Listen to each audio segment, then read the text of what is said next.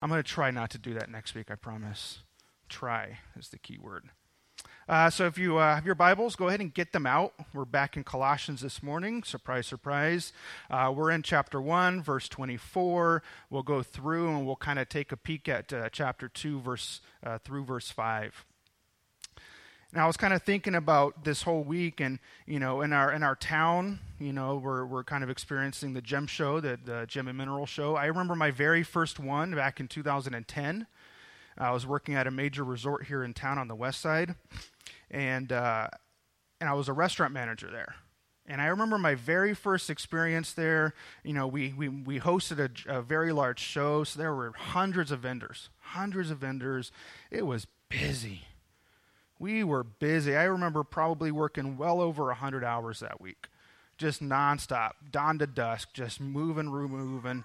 And I just kept pushing through each busy day, just trying to get to the end of that week, trying to get through it. And I was exhausted, just done, right? My feet, my legs, my back, everything, mentally, physically. It was so exhausting once that week got done. But I had to get through it. I had to push through it, didn't I? That was really what my responsibility was. I'm sure some of you have similar stories of times where you pushed through something that was so crazy and exhausting, but you just pushed through, even in those times and moments where it just didn't seem like it was possible. So in our passage this morning, we're going to talk about how Paul worked super hard. And Paul worked so hard in his ministry. And again, remember, Colossae was not one of the churches he planted. Right? So he worked so hard even for this church that he technically wasn't even a part of.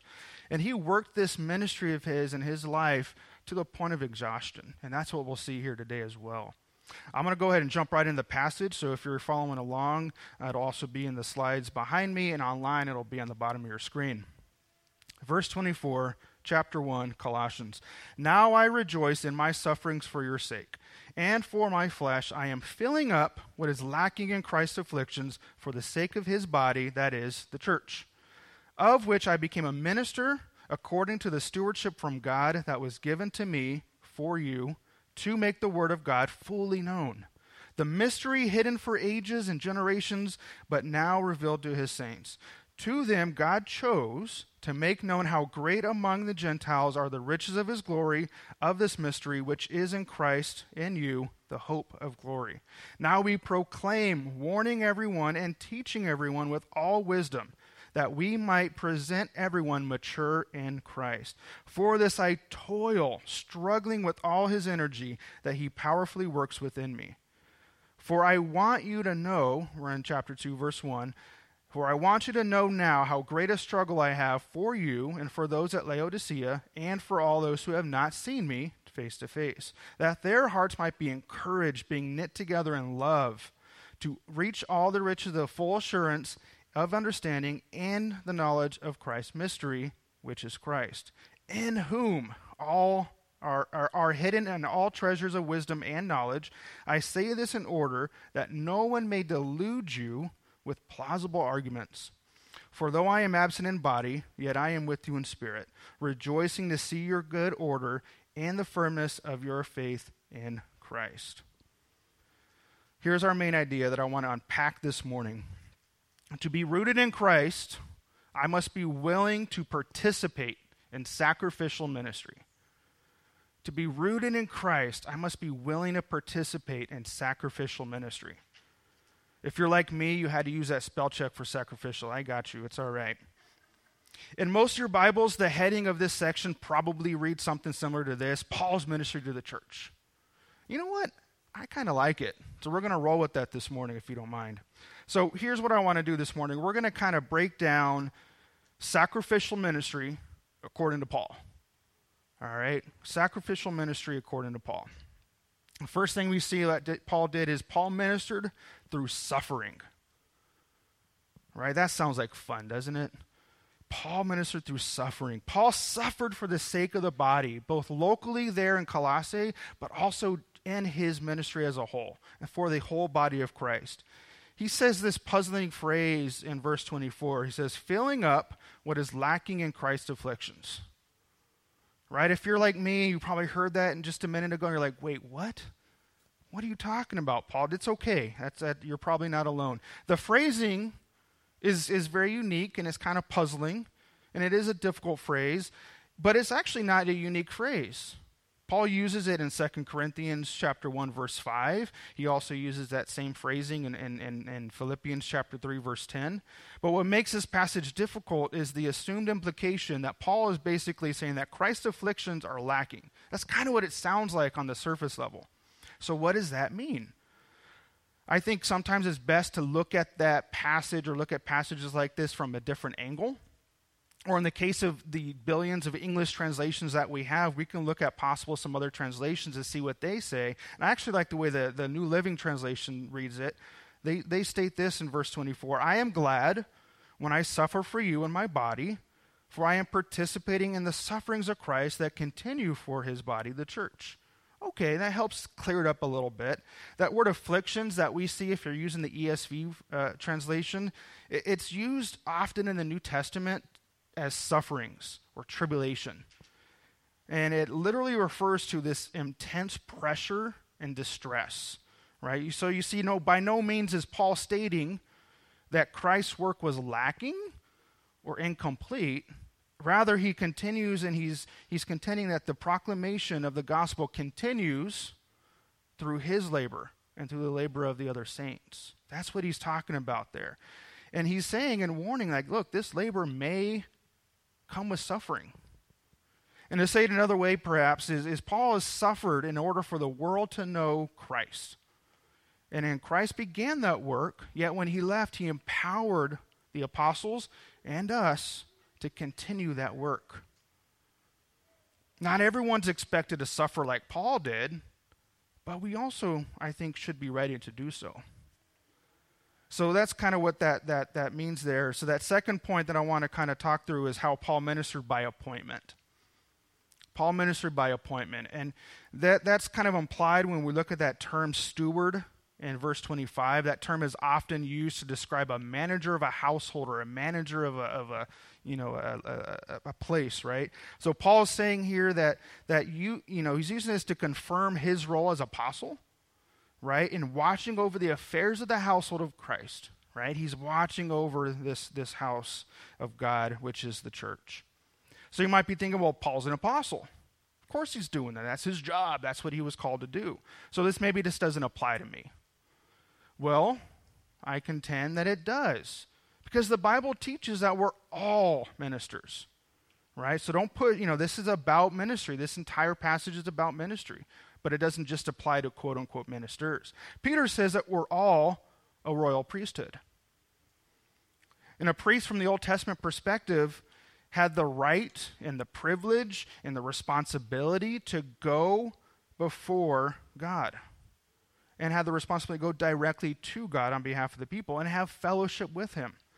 So they also had the responsibility to represent him before the people of God and to minister to others through an act of service.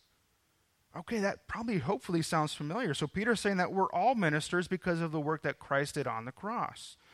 So then that means that you and I have that same responsibility. And we have that same access to God that the priest did.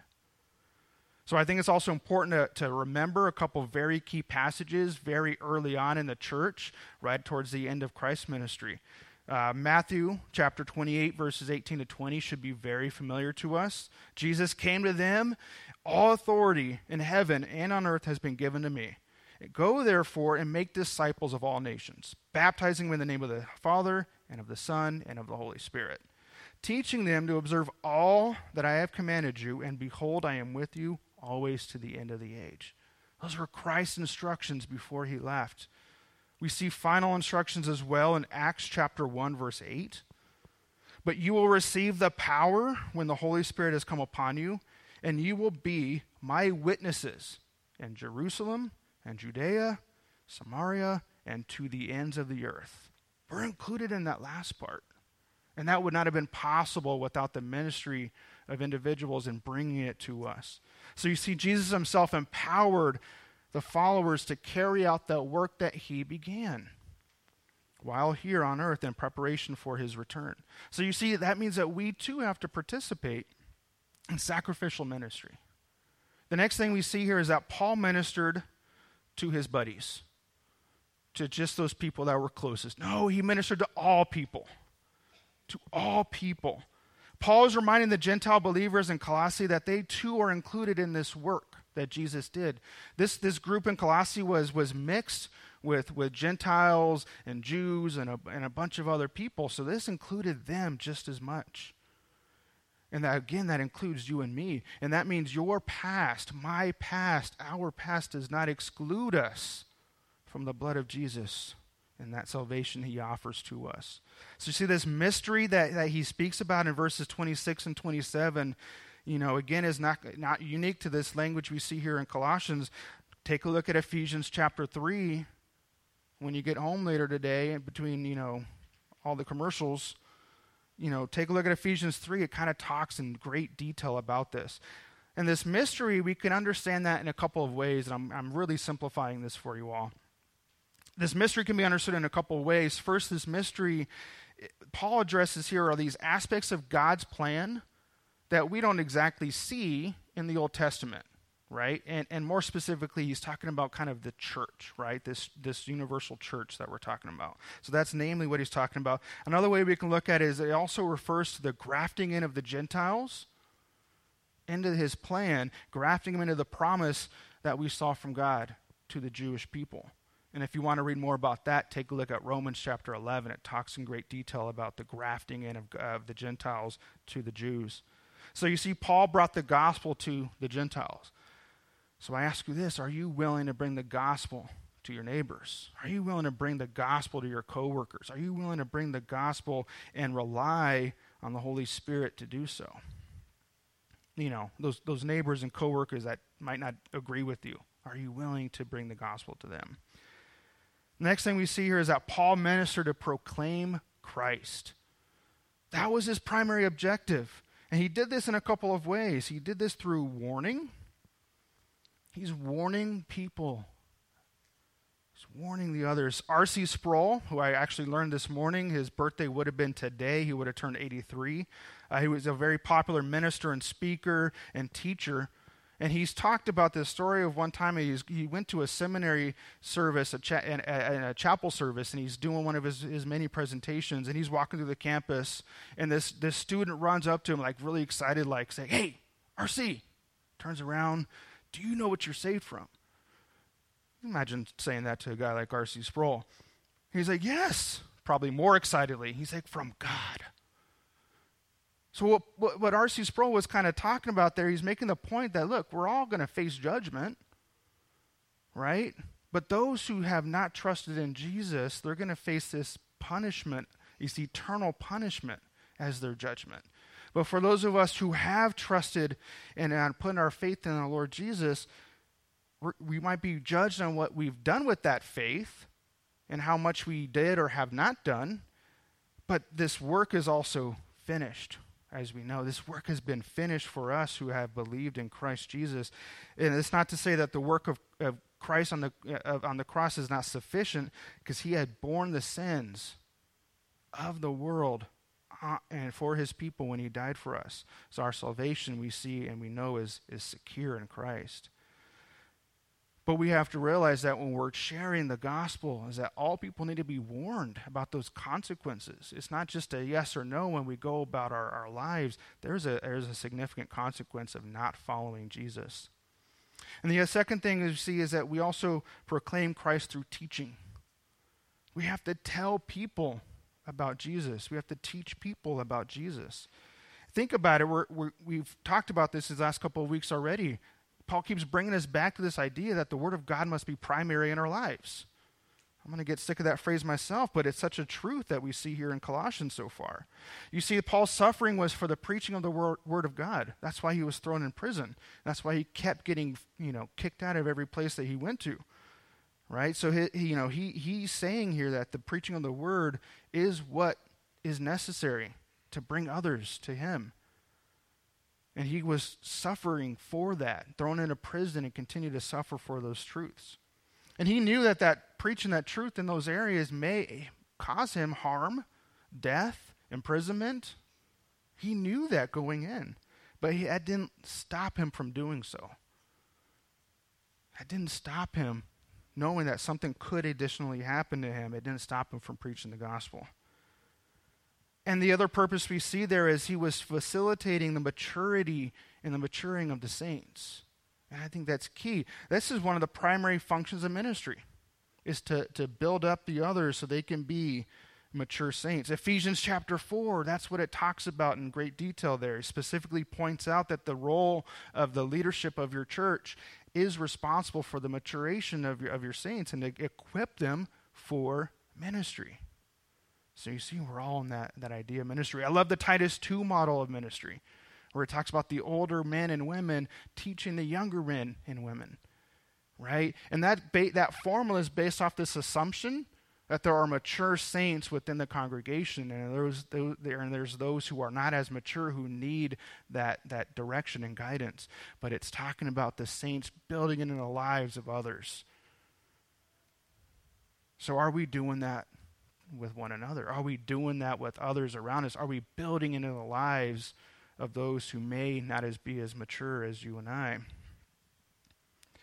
Next thing we see here in my 10-point sermon is that Paul ministered hard.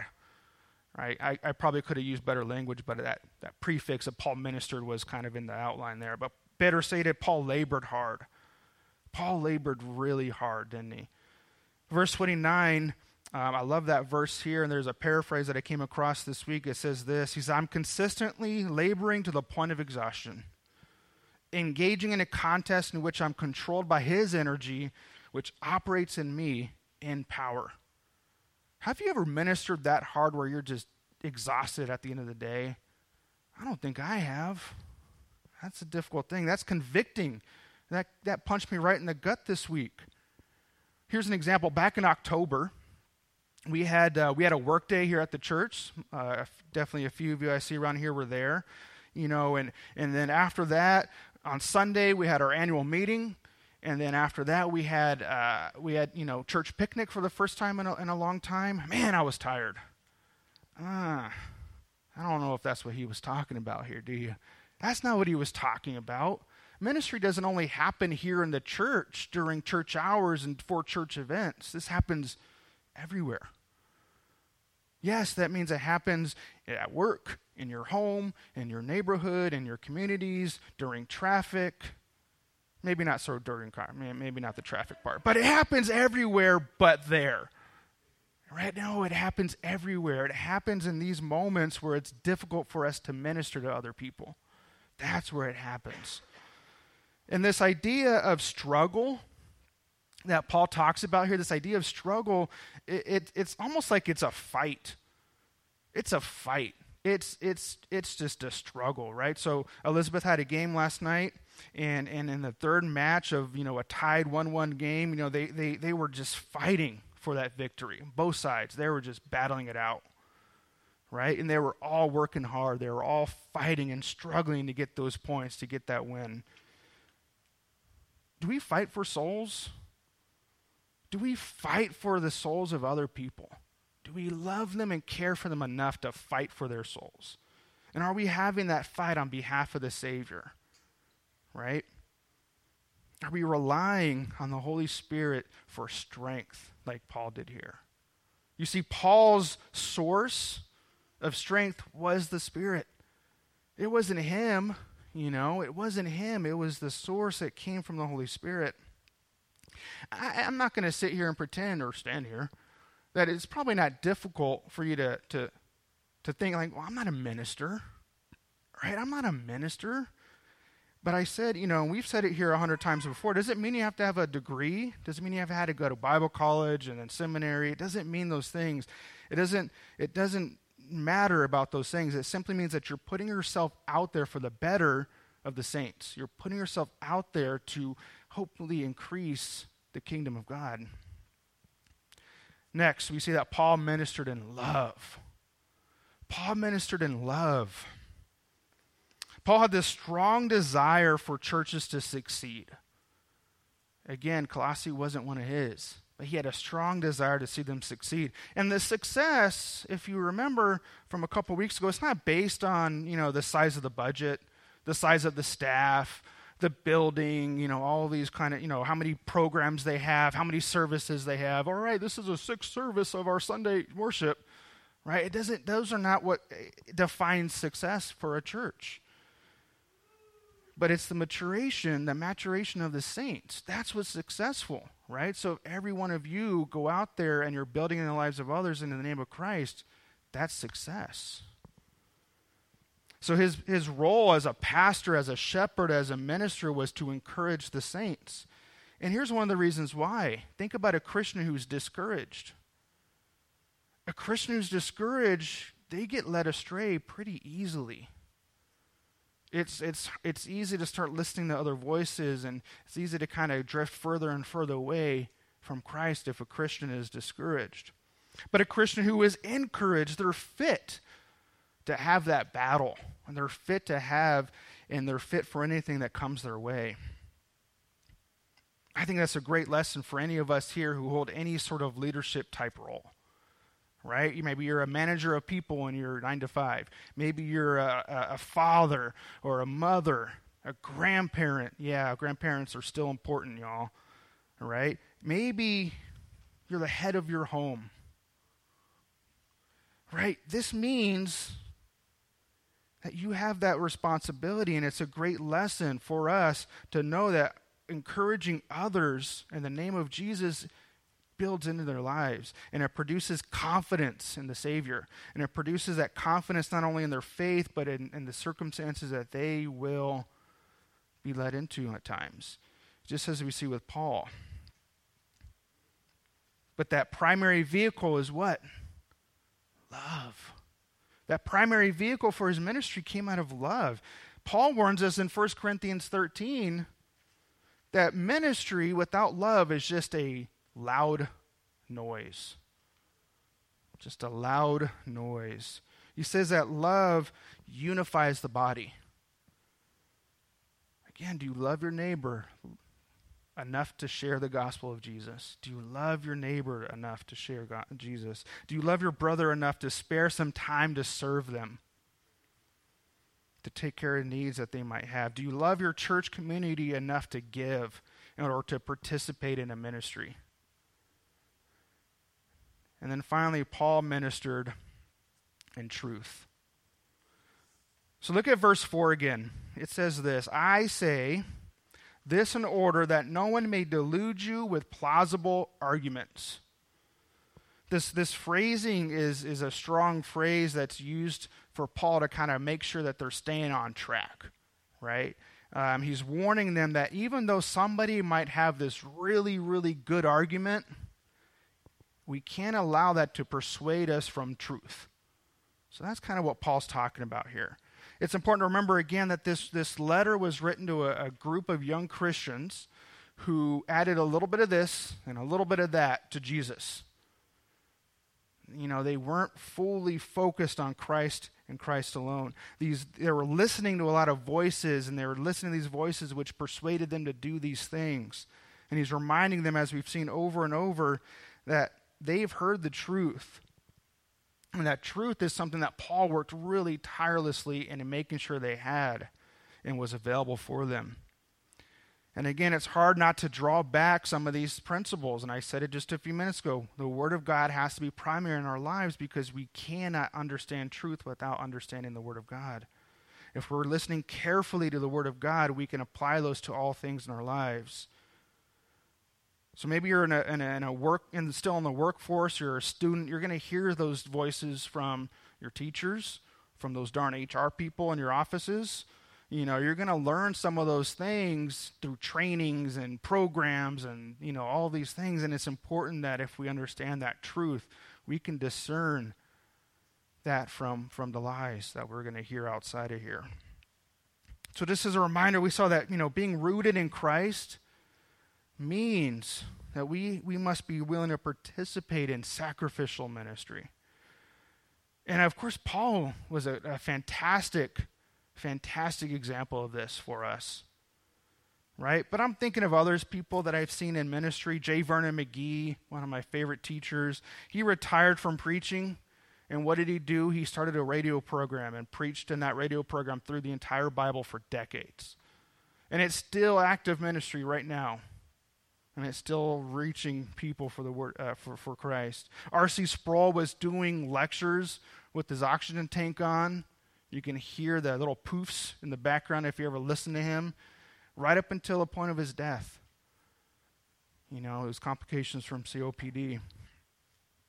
John MacArthur, whatever, you know, however you see and view him, he's been preaching at that pulpit for over 40 years. That's a long time. These men are just a couple of examples of ministry leaders that have ministered sacrificially and tirelessly in their lives, probably to the point of exhaustion. But they understood what the mission was. They understand what that commission from the Lord Jesus was. So what does that look like for you and me? How do we become and how do we be sacrificial ministers? First thing I would argue is this: we need to be part of a community. So for some of you, that just means we stay for a few extra minutes and we go to the round table and we participate in the discussion around God's word. Some of us, that might mean we get up a couple minutes earlier on a Monday morning and you join the men for a Bible study. For others, maybe it means coming over here and packing a brown lunch and coming and joining the ladies on Wednesday afternoons. Right? There's ways that we can be a community and gather together. To others, that might mean that we just need to open up to one another more and be available to minister to one another, to communicate your needs so we can do that. To others, that might mean just making a commitment to serving in a local body here. Next thing I would say is we need to get out of our comfort zone. We need to get out of our comfort zone, right? For some of us, it's real easy to sit, listen, and then, you know, scurry out of here after the service. And that's okay for some, right? Some of us have reasons for that, right? But if it's because you're uncomfortable to kind of be a part of a group, or you're uncomfortable because you don't want to be part of serving, I would argue that we need to get out of that comfort zone and be available. So most of you know this, but I was in the hotel business for about 20 years. Just shy of 20 years. In that environment, I'll tell you what, it's one of those environments that kind of teach you to get out of your comfort zone. Right? I remember working as a young man, 18, 19 years old, working the front desk of a hotel, and I can literally recall leaving that front desk and going setting up a meeting room for an hour or two, or going and clean up the bathroom, or delivering sheets to a room, right, just to make sure that the guests were taken care of. I can remember, being a restaurant manager and passing by a meeting room when they were serving 1,000 people plated meal, and I remember grabbing trays and just serving food. Right? I can remember as an HR leader, early in the morning, driving a golf cart to take people down to, from the casitas all the way back up to the resort so they can get to their meeting on time, right? The primary objective of any hotel employee should be to take care of the customer, take care of the guest. That's what they did. That's their job. Everybody, didn't matter what the position was. And that was a lesson I learned there. It didn't matter what your job was, because in the end, your job was to take care of the people. So it didn't matter if you're the general manager or a housekeeper. Your primary objective was to take care of the guest. For the church, the primary objective is to build into the lives of others for Christ. I wonder why most churches don't use that same model as we see in some of the hotel businesses. And then the last thing we need to do is this. We can now stop making excuses. Guilty. Right? Guilty. 100% guilty. I'm not saying that I don't do that. We're all busy. We're all tired. Right? But we can't make excuses and find reasons not to serve people. We need to find those reasons to serve others. Right? We can't make excuses not to minister to the other people. Paul's been arguing in this section that we must be willing to minister sacrificially. So if that's the case, then we can no longer stand by and watch a brother or sister suffer, or watch a brother and sister in need and not do anything for them. And there's so many of you that I'm looking around this room that are so good at that. So good at that.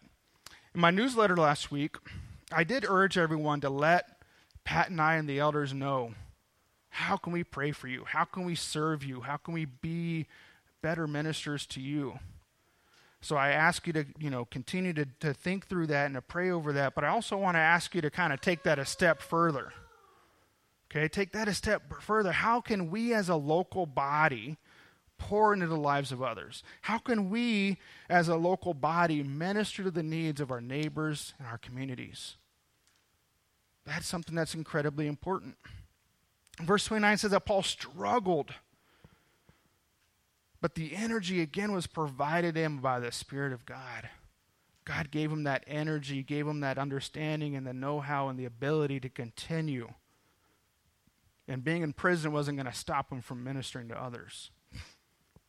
So I ask you again, what is one step that all of us can take this week to be a sacrificial minister for God?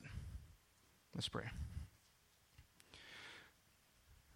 God, I was convicted this week looking at this message, and I know that there are definitely some things I can do better in my life to not only just be a better minister to my community, to my church, even in my own home.